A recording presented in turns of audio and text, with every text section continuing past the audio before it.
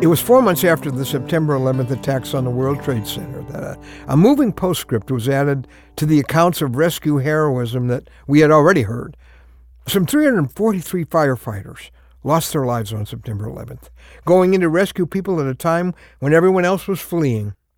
But a subsequent review of the fatalities actually revealed that 60 of those who died were off duty when they rushed into the burning towers. Some of the firefighters who gave their lives that day had been home or working second jobs when they heard about the fires at the towers, and they sped to the scene in taxis or in their own cars.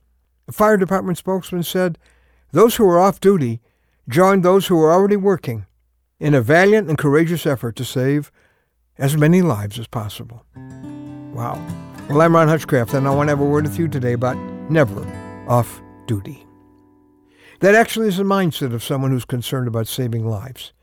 You're not always rescuing, but you're never off duty when it's time for a rescue. Well, that's a powerful picture of a follower of Jesus Christ, whose life is truly available for Christ's service. You never go off duty, not when lives are at stake. Paul, the early church's greatest rescuer, gave that kind of instruction to an up-and-coming rescuer. His name was Timothy. We're in 2 Timothy 4:2, our word for today from the Word of God. Here's what Paul says: preach the word. Be prepared in season and out of season. See, you never know when the opportunity is going to pop up to talk about having a relationship with Jesus Christ, or to reach out and let someone else see Christ in some way that you love them.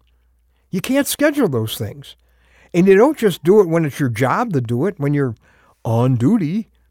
You never know when the call's going to come from your Lord. When he says through his Holy Spirit, hey, there's a life right there that needs a rescuer right now. I've opened the door. There's an opportunity here, my son, my daughter. You have a chance to speak for your Jesus. I'm sending you to that person right now.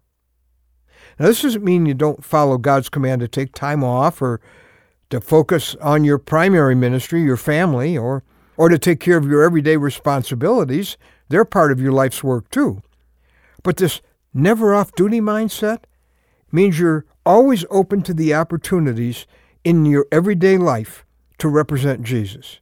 Actually, you go into your day looking for, praying for those opportunities. And you're flexible enough to drop what you're doing when the summons comes from headquarters to touch a life with God's redeeming love. Always on call, always on assignment, always like a policeman in his patrol car, ready to hear from the dispatcher. Maybe you've seen those city buses that have a sign on the front, out of service. Well, let me tell you, if you understand what it means to belong to Jesus Christ, you are never out of service. Those who've joined Jesus in the spiritual rescue mission for which he came, for which he died, just don't go off duty. Not when there are lives at stake.